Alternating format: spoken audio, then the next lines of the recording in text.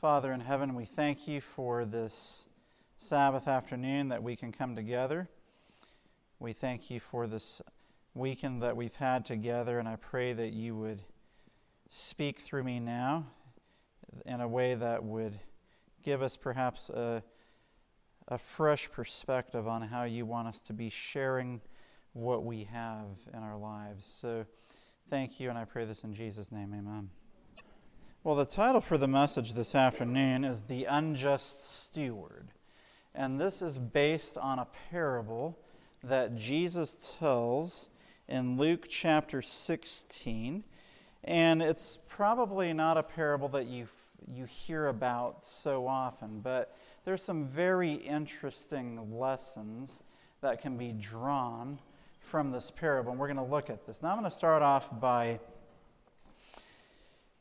recounting a story of an individual that probably many of you remember. On December 11, 2008, Bernie Madoff, a noted financial investor, was arrested in New York.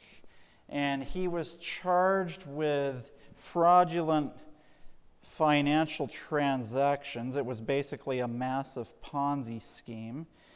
And there was about an estimated $65 billion involved, with losses of around $18 billion to its investors.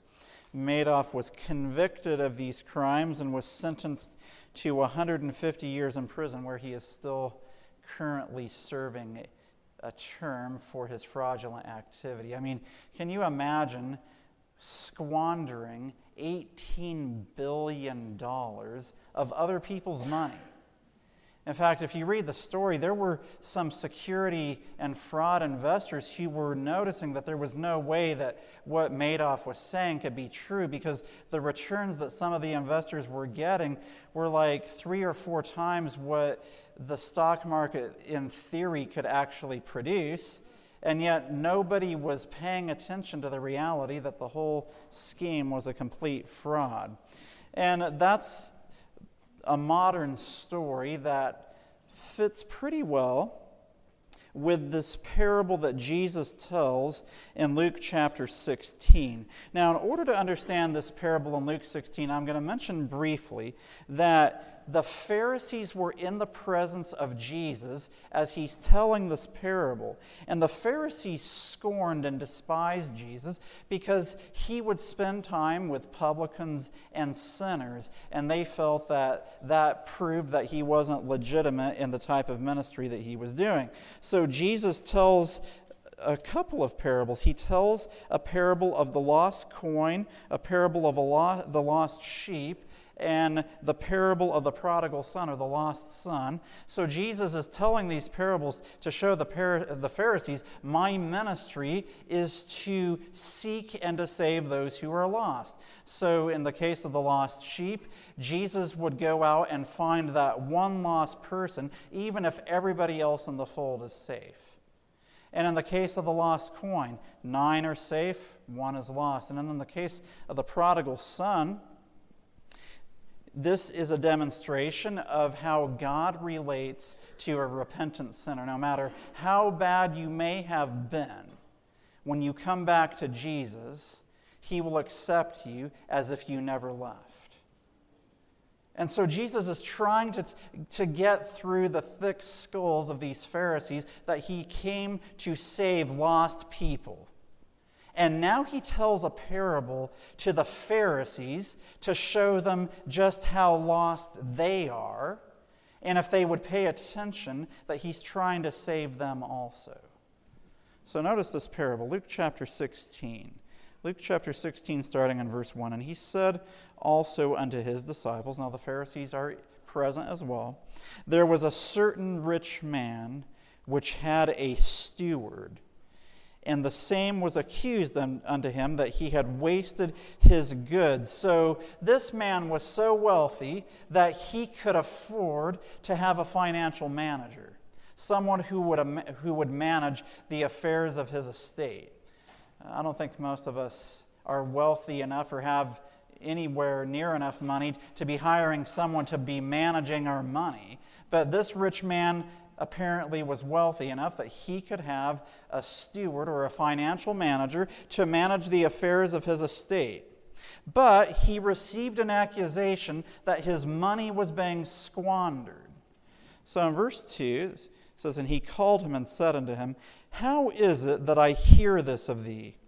Give an account of thy stewardship, for thou mayest be no longer steward." So this steward or financial manager is in big trouble. Basically, he's being fired, but before he loses his job, he has to turn in an account of everything that he has done with his master's money. Now that's a problem. If you've squandered the goods and you're going to lose your job after it's all over, what are you going to do then? I mean, you're going to be like this Bernie Madoff figure, that this is the guy that wasted his master's money. You can't trust him. And so his last act on the job is going to be to give an account, and it's not going to be a good account. So the steward has to figure out what he's going to do. Verse 3. "Then the steward said within himself, What shall I do? For my Lord taketh away from me the stewardship. I cannot dig. To beg I am ashamed. I am resolved what to do, that when I am put out of the stewardship, they may receive me into their houses." So the steward knows that he's in big trouble. He knows that he's about to lose his job, and he realizes that he's going to go from being an esteemed financial manager who makes a good income to not having a job and where nobody else is going to want to hire him, and the only thing he's going to be able to do is maybe to do manual labor, which, by the way, there's nothing wrong or there's no shame in doing manual labor, but that's not something he wanted to do. He didn't want to go out and dig ditches, and he certainly didn't want to beg for food, and if he didn't do manual labor or beg, he would be forced to starve, and so he's thinking on his feet, I've got to come up with a plan to protect me, which is what he's been doing all along anyway. He's been enriching himself at the expense of his master. So this steward hatches a crafty little plan. And he's saying, look, when I finish doing what I do, if my plan goes according to the way I want it to, these people out there will be obligated to take me in so that I will still be able to be taken care of. So in verse 5, we pick up the story. "So he called every one of his Lord's debtors unto him, and said unto the first, How much owest thou unto my Lord?" So he's like, my master, who's very rich, has people that owe money to him. So I'm going to go talk to these people. They're going to help me out. And so the first one says 100 measures of oil. And the steward said unto him, Take your bill and sit down quickly and write 50. You don't have to pay 100. I'm the steward. Pay 50 and your debt's cleared. How would you like 50% off your debt? That's a nice deal. Smart, quick thinking by the steward. He's not done. Verse 7, "Then said he to another, And how much owest thou? And he said, 100 measures of wheat. And he said unto him, Take thy bill and write 80 or 80. So 20% off. And he was probably sizing up each person. This guy, he's got money. He can do 80%. This guy, not so much. He could do 50%. And so he's thinking on his feet quickly. He's getting money that he can bring back to his master so that as he gives an account, he'll at least have some money that he can give back to the master that he has defrauded. But what he's actually doing is he's defrauding his master even further. So he's already wasted his master's money. Now here's the reality. If he had put the money into some kind of an account that was his own and he was being called to give an account, he would have been ready to just return the money back. But the money was gone. He'd squandered it. There was nothing left. So he's got to figure out how he's going to protect his own interests going forward. And so the way he protects his interests going forward is to give discounts to his Lord's debtors so that when he comes back to his Lord, he can say, here's some money for you. But at the same time, he's defrauded his master, his rich master even further. Now, how did his master respond to this action? Verse 8, it's very interesting.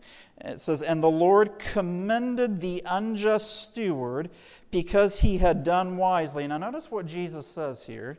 "For the children of this world are in their generation wiser than the children of light."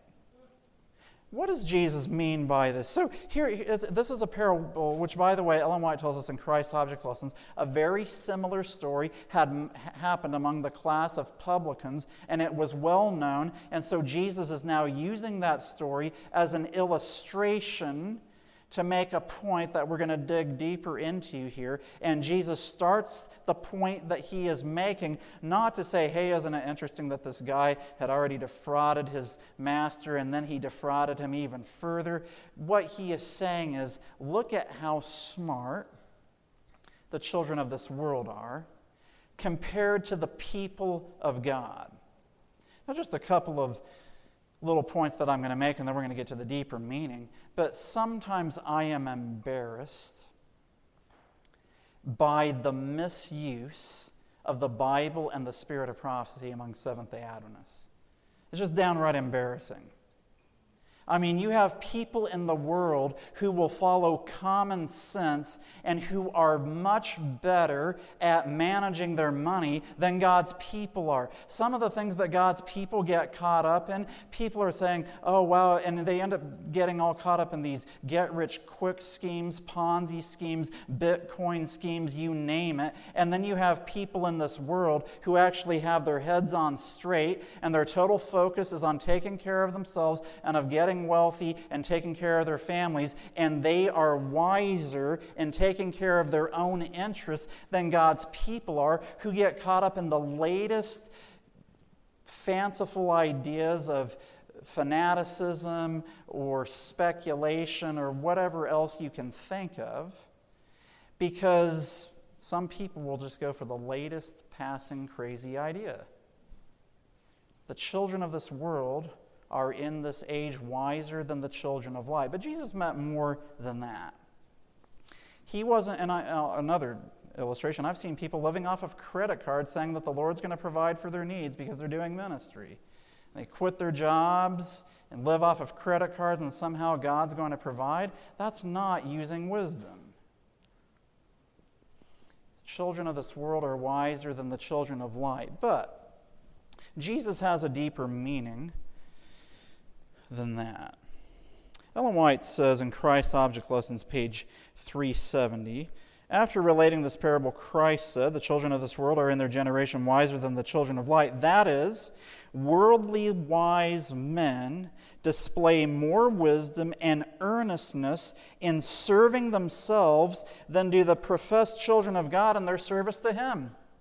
So Jesus gives this parable of an unjust steward who's already defrauded his master of untold amounts of money, and it's so bad that he can't even account for all the money that has been lost, and all he can do is defraud his master even further by giving discounts to his master's debtor, so that when he is cast out from his master's employment, the people that he defrauded will be obligated to take him in because he cut them a deal. Now that's using street smarts.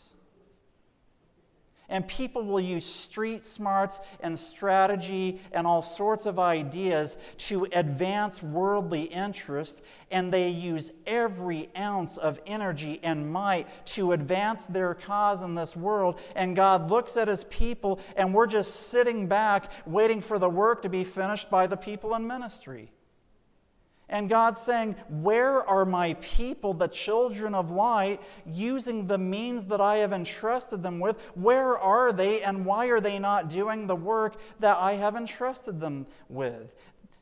And He's looking at that particular day and time at the children of Israel. But it's true in our day as well. Ellen White goes on to say, so it was in Christ's day, so it is now. Look at the life of many who claim to be Christians.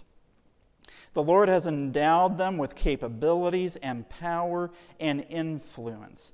He has entrusted them with money that they may be co-workers with Him in the great redemption.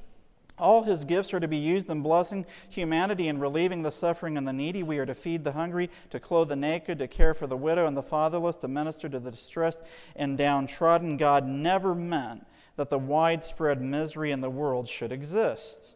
So, not that everybody is a millionaire, so to speak, but everybody has time and influence and capabilities and talents. And what are you doing with the talents that God has given to you? Because just as the unjust steward was called to give an account of what he had done with his master's goods, each one of us has been entrusted with talents that God has given to each one of us. And we will be called to give an account. And you may be saying, oh, but I wasn't a rich man that had lots of money, but you had time and you had talent. You might be able to get up front and sing or play an instrument, or you might have the gift of encouragement where you could talk to people. And there's lots of different ways that God has talented his people. And yet so many people are using those talents not for the advancement of the cause of God, but like the unjust steward, for the enrichment of their personal lives.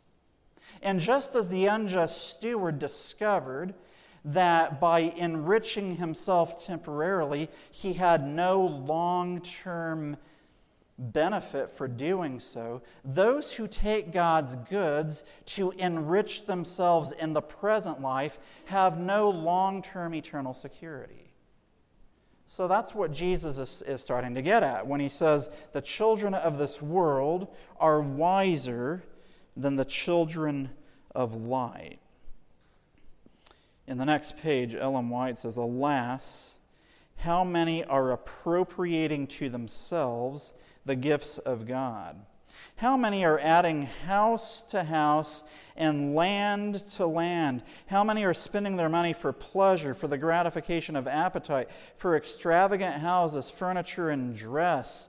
Their fellow beings are left to misery and crime, to disease and death. Multitudes are perishing without one pitying look, one deed of sympathy. Everyone will be required to render up his entrusted goods or gifts. In the day of final judgment, men's hoarded wealth will be worthless to them. You know, I lived here in Loma Linda for 10 years, and the mentality that can often take place, and it's not just Loma Linda, but among a professional community of people.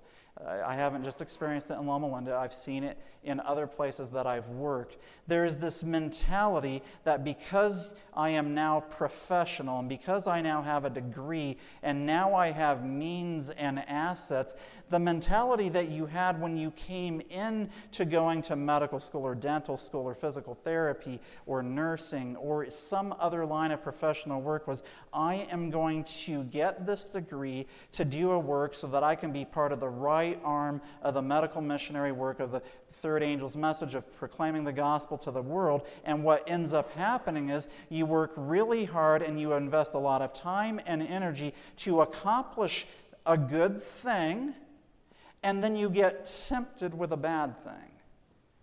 And that is that you can actually make a good living. And you can become very comfortable. And the present life ends up not looking so bad when you have seemingly so much.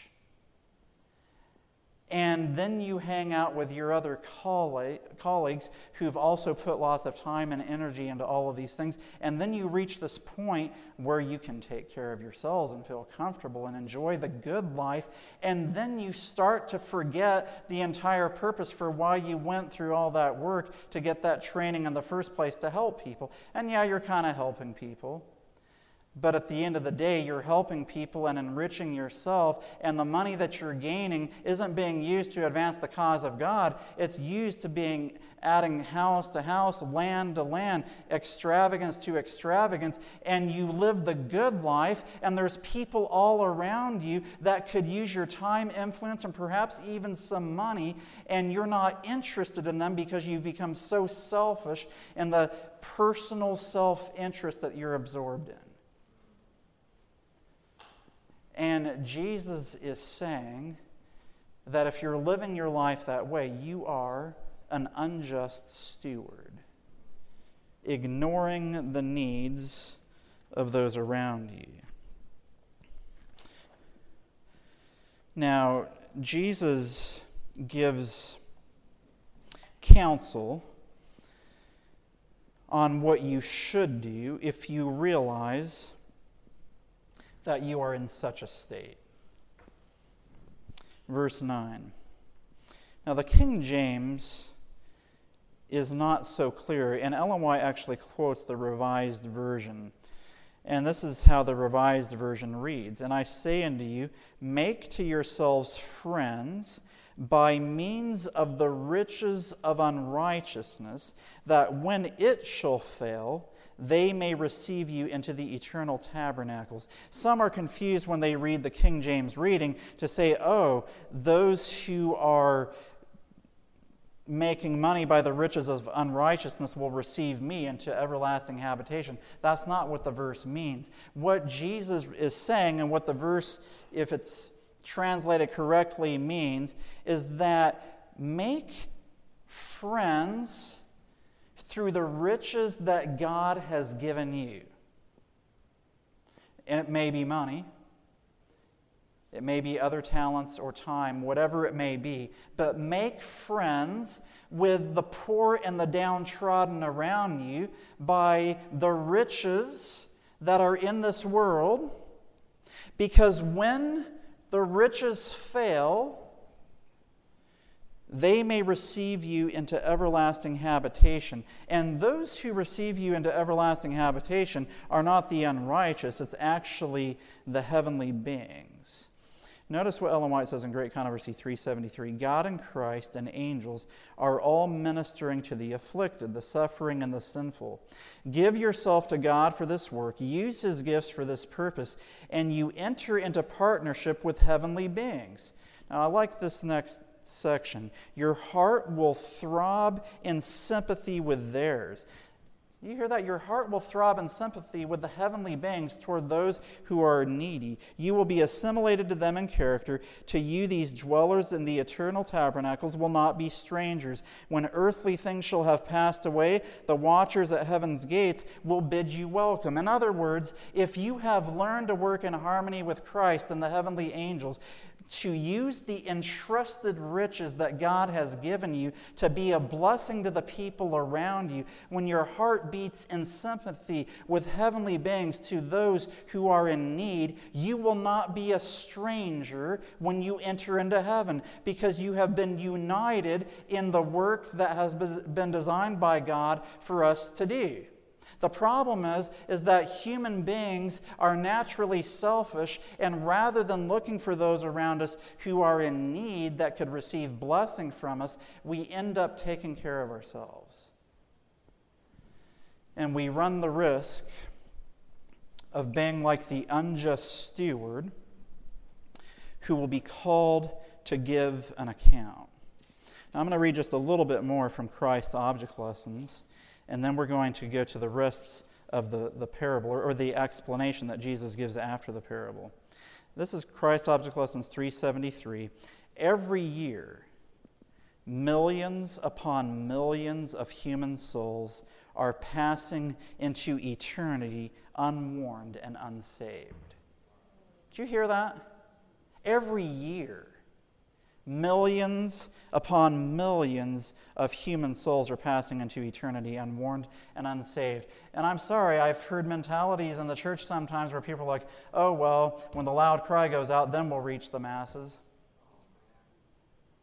What about now? What about the time that you have now to reach these people that you have influence with? From hour to hour in our varied life, opportunities to reach and save souls are opened to us. These opportunities are continually coming and going. You know, I think of a story of a lady who's one of my patients in my clinic. And it wasn't that long ago that she got very sick. And I'd been seeing her for some fairly routine neurologic difficulties. And it just so happened that when I was at the hospital, I heard the other physician say her name and describe the fact that she was going into respiratory distress and they were going to have to intubate her. So I immediately rushed over to the ICU to say hi to her. And as soon as I walked into the room, her face lit up and she gave me a hug. And she's a lady that I had shared the book Great Controversy with some time ago, and she said that at one point she had actually been going to an Adventist church, which was a bit of a surprise to me, and we had a conversation about that. And then she was transferred from our small hospital to one of the larger hospitals in Nashville, and the reports that I was getting was that she may not live to see another day. And it struck me really hard because this was a lady that I see very routinely, pretty frequently in my clinic. And I was asking myself the question, what more could I have done to touch her heart with the time and the influence that I had been granted her?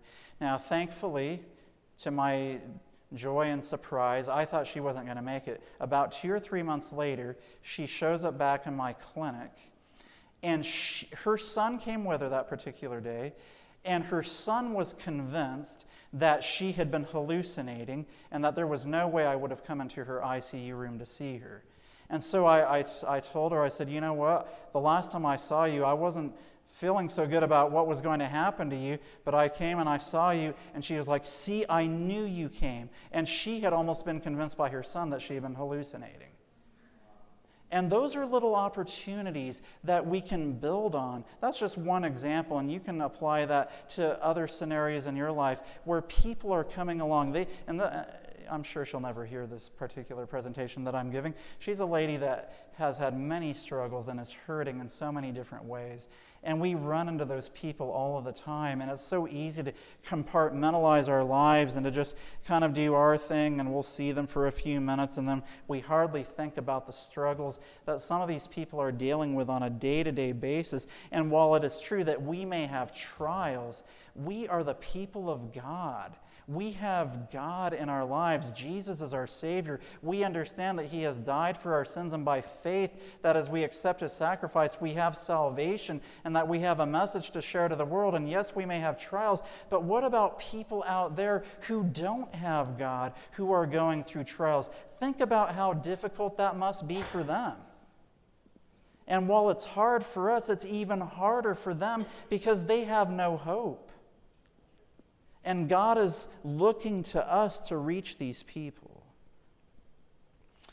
Days, weeks, and months are passing. We have 1 day, 1 week, 1 month less in which to do our work. A few more years at the longest, and the voice which we cannot refuse to answer will be heard saying, "Give an account of thy stewardship." You know, this is a bit of a homecoming for me to come back to Loma Linda. And when Advent Hope started in 2002, I was 24 years old going on 25. And here I am now 40 years old. And I think about that as I read that statement. Day after day has gone by, week after week, month after month, year after year. And I have 15 less years of my life now to do the work that God has given me to do. And the question that I will have to answer to the God of the universe is, what have I done with those 15 years, those last 15 years? Or what have I done with the entire 40 years in my life? And I know some of you are older than 40 years, and you're still young, so don't worry. But I'll tell you, when I turned 40, I'm like, man, I'm halfway to 80. And it goes quick. And they say it does, but it really does. I mean, it doesn't seem like it was 15 years ago, but anyway, that's what happens. And we all are going to be called to give an account. This next paragraph is sobering. Christ calls upon everyone to consider. Make an honest reckoning. Now, think about this. There's 2 scales here. Put into one scale Jesus, which means eternal treasure, life, truth, heaven, and the joy of Christ and souls redeemed. Put into the other scale every attraction the world can offer. Into one scale put the loss of your own soul and the souls of those whom you might have been instrumental in saving. Into the other, for yourself and for them, a life that measures with the life of God. Have you ever thought of that? One scale, Jesus, hope, joy, eternal life, and all those who can be saved because of your influence. The other scale, put the loss of your soul and the loss of the souls of everybody else who you could have been a witness for. Weigh for time and for eternity. While you are thus engaged, Christ speaks, what shall it profit a man if he shall gain the whole world and lose his own soul? Now we're going to continue on with what Jesus says, but think about that. Think about those scales in your life. Where would the scales balance out the way you were following the Lord right now? Now Jesus continues, verse 10, he that is faithful in that which is least is faithful also in much. Now the obvious implication here is that the unjust steward was not faithful in much or in least. He that is unjust in the least is unjust also in much. The unjust steward had defrauded his master of many riches, and then he goes out and defrauds him even further with the debtors. If therefore ye have not been faithful in the unrighteous mammon or riches, who will commit to you to your trust the true riches? So sometimes people in ministry and in God's work, I've seen this happen. Oh, we're going to be good Adventists and we're going to go and do God's work. But at my job, it's okay if I tell white lies and if I say some borderline words that aren't the best language to be using. And I might fudge a little bit on my taxes so my return will look a little bit better. But as long as I'm doing God's work, it doesn't matter, right? No, it matters in every way. He that is unjust in least will be unjust also in much. And if you are not faithful in worldly things, such as your taxes or the way you relate to people at work and the language that you use and the way you live your life, why do you think God wouldn't entrust to you the work that He has entrusted to Seventh-day Adventists? He is not going to trust you in doing His work if you're not faithful in that which is least. Verse 12, and if ye have not been faithful in that which is another man's, who shall give you that which is your own? No man can serve two masters, for either he will hate the one and love the other, or else he will hold to the one and despise the other. You cannot serve God and mammon, or you cannot serve God and riches. In other words, Jesus is saying, you cannot serve God and the things of this world at the same time. The children of this world are wiser than the children of light, because the children of this world are serving their master. They are serving the master of this world with all of their hearts. But too many of the children of light are trying to follow God and the things of the world, and they're doing a half-hearted job in both endeavors. And so the unjust steward was actually better at what he did than what many of God's people are in trying to do the work that God has given them to do. Now notice verse 14. And the Pharisees also, who were covetous, heard all these things, and they derided him. Now, the reason why they derided him is because they knew that Jesus was telling the parable to describe them.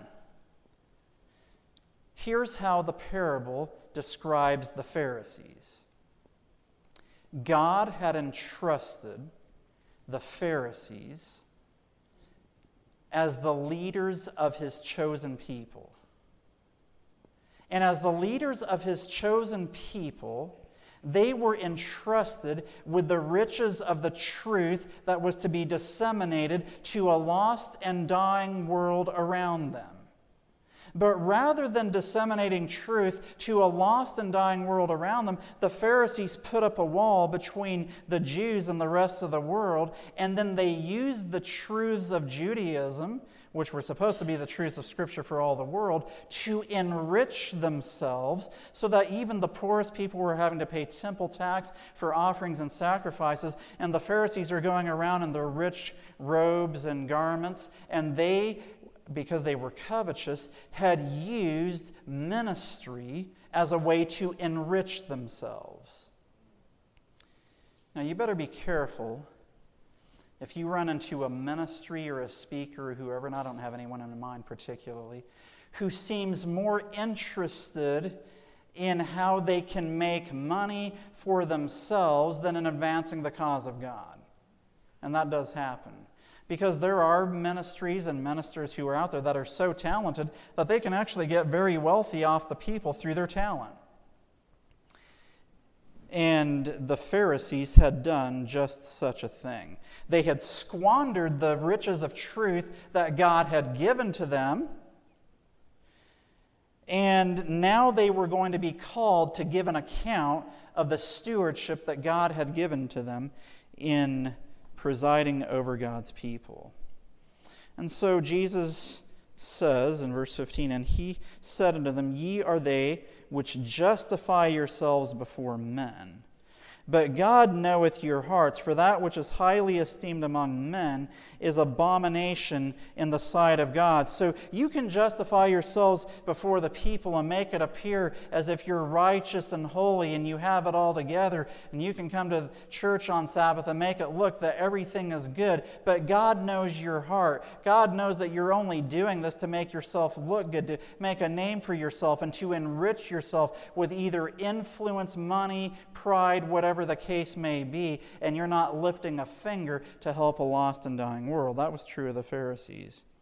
And then he says to the Pharisees in verse 16, "The law and the prophets were until John.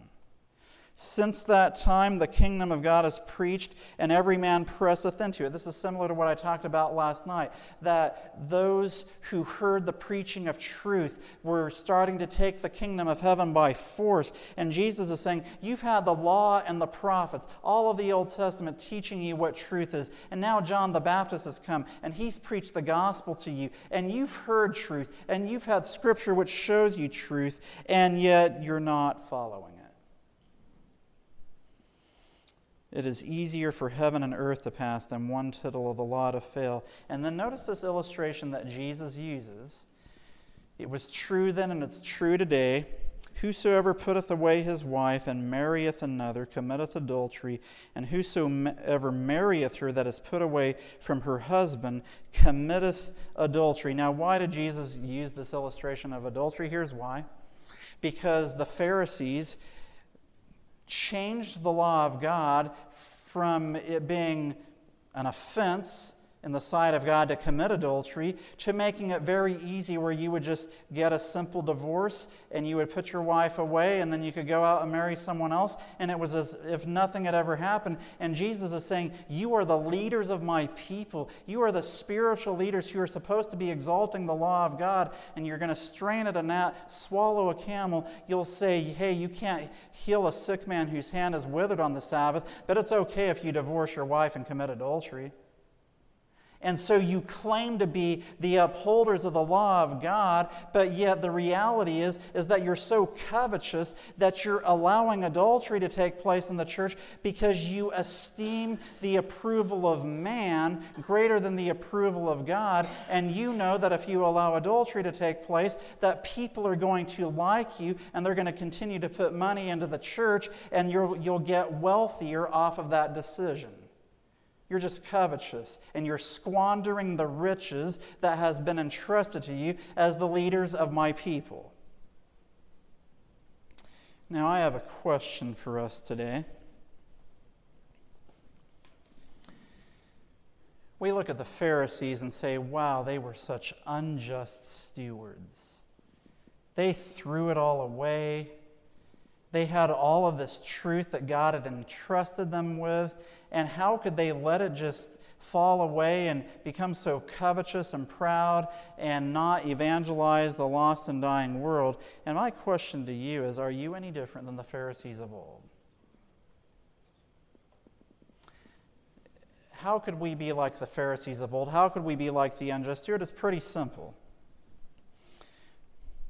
We find a church that fits our standard, and we come, but we don't want to be pushed too hard, so we just kind of sit and we listen and we don't get involved, and we come week after week, but we're not really spending time with God in our daily walk. We're certainly not doing anything to witness to our co-workers around us. And in fact, some people might actually be surprised to find out that we're Christian, let alone Seventh-day Adventist. We keep quiet. We claim to be a silent witness, but our witness is so silent that it doesn't even exist.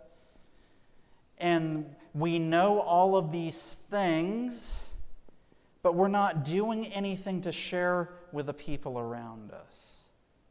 We don't have a heart for the lost and the dying in this world.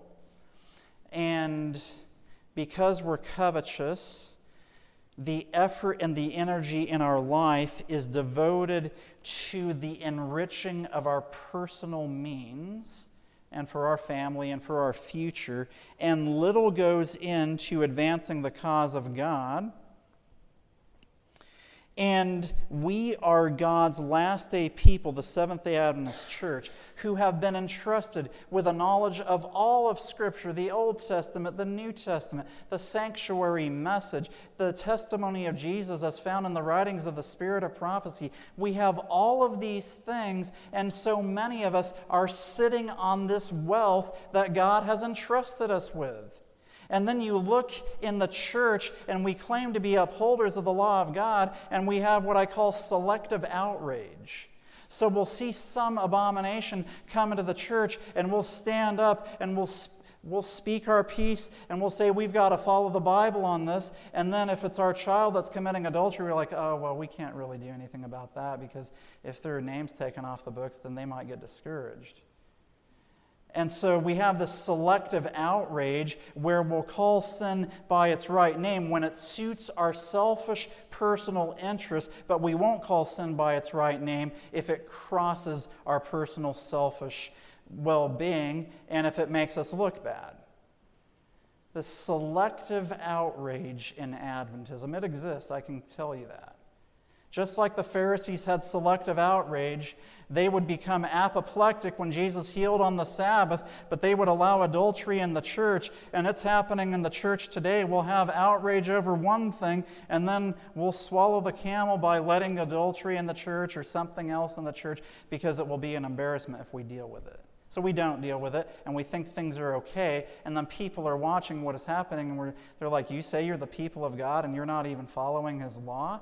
And so the Lord looks down on His church today, and He is saying, where are the children of light?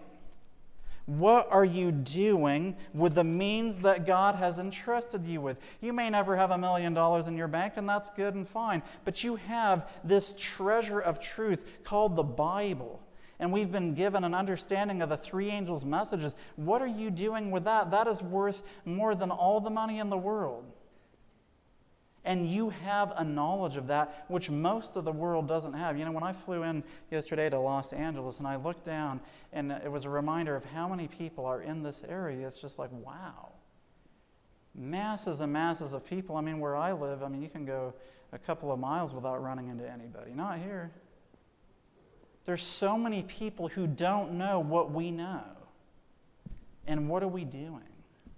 When we love Jesus, our heart beats in sympathy. It throbs in sympathy with God and with Jesus and the angels, and we will have a motivation to do the work of saving lost souls, those who are hurting, those who are in need, those who are waiting for meat in due season.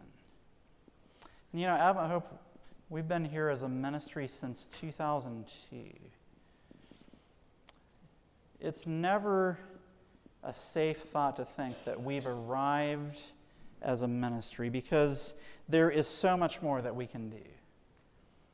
And you know the old saying, 10% of the people do 90% of the work. I hope that you'll lift up the arms of the leadership team here and start helping them to do more of the work, to reach the lost and the dying in this area, because there are so many not far from here who need to know what we know. It's not enough to just come week after week and to hear messages of truth.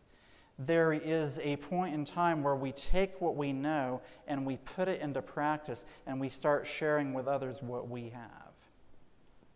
And I believe that Jesus is coming very soon, and he is the righteous judge of all the universe, and he will call each one of us to give an account of the time that we have and the talent that we have. And we're either going to be like the servant who had 5 talents and multiplied it into another 5 to have 10, the servant who had 2 that multiplied it into another 2 who had 4, or we're going to be like the other servant who squandered the 1 talent and didn't utilize it. We all have talents, whatever it may be. And God has given Advent Hope a lot of talents. And with the knowledge that we have, I pray that each one of us will use that knowledge to be a light to the world around us. Amen? So I just want to challenge you in this coming year. Look for ways to reinvest the riches that God has put into your hands into the work of saving souls around you. And God will bless your effort. And when you enter through the heavenly gates, you will not be a stranger. You will hear the words of the Lord saying, "Well done, thou good and faithful servant. Enter thou into the joy of thy Lord." And you will be in a place that you're already used to being in by doing the work here on this earth that God has given us to do. Amen? That's my challenge to you. Let's close with prayer. Father in heaven, we thank you for how Jesus was so masterful at giving us parables to show us the deceptiveness of the selfishness of our covetous hearts.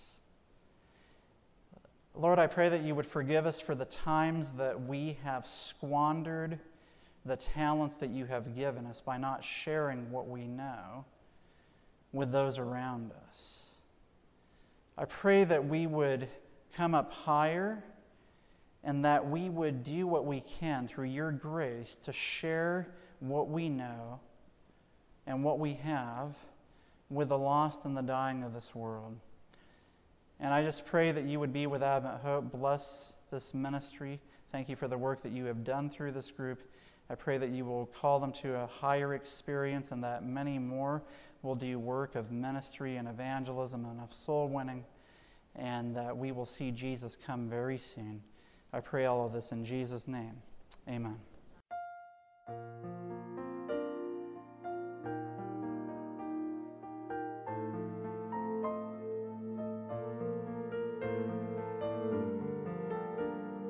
This media was brought to you by Audioverse, a website dedicated to spreading God's Word through free sermon audio and much more.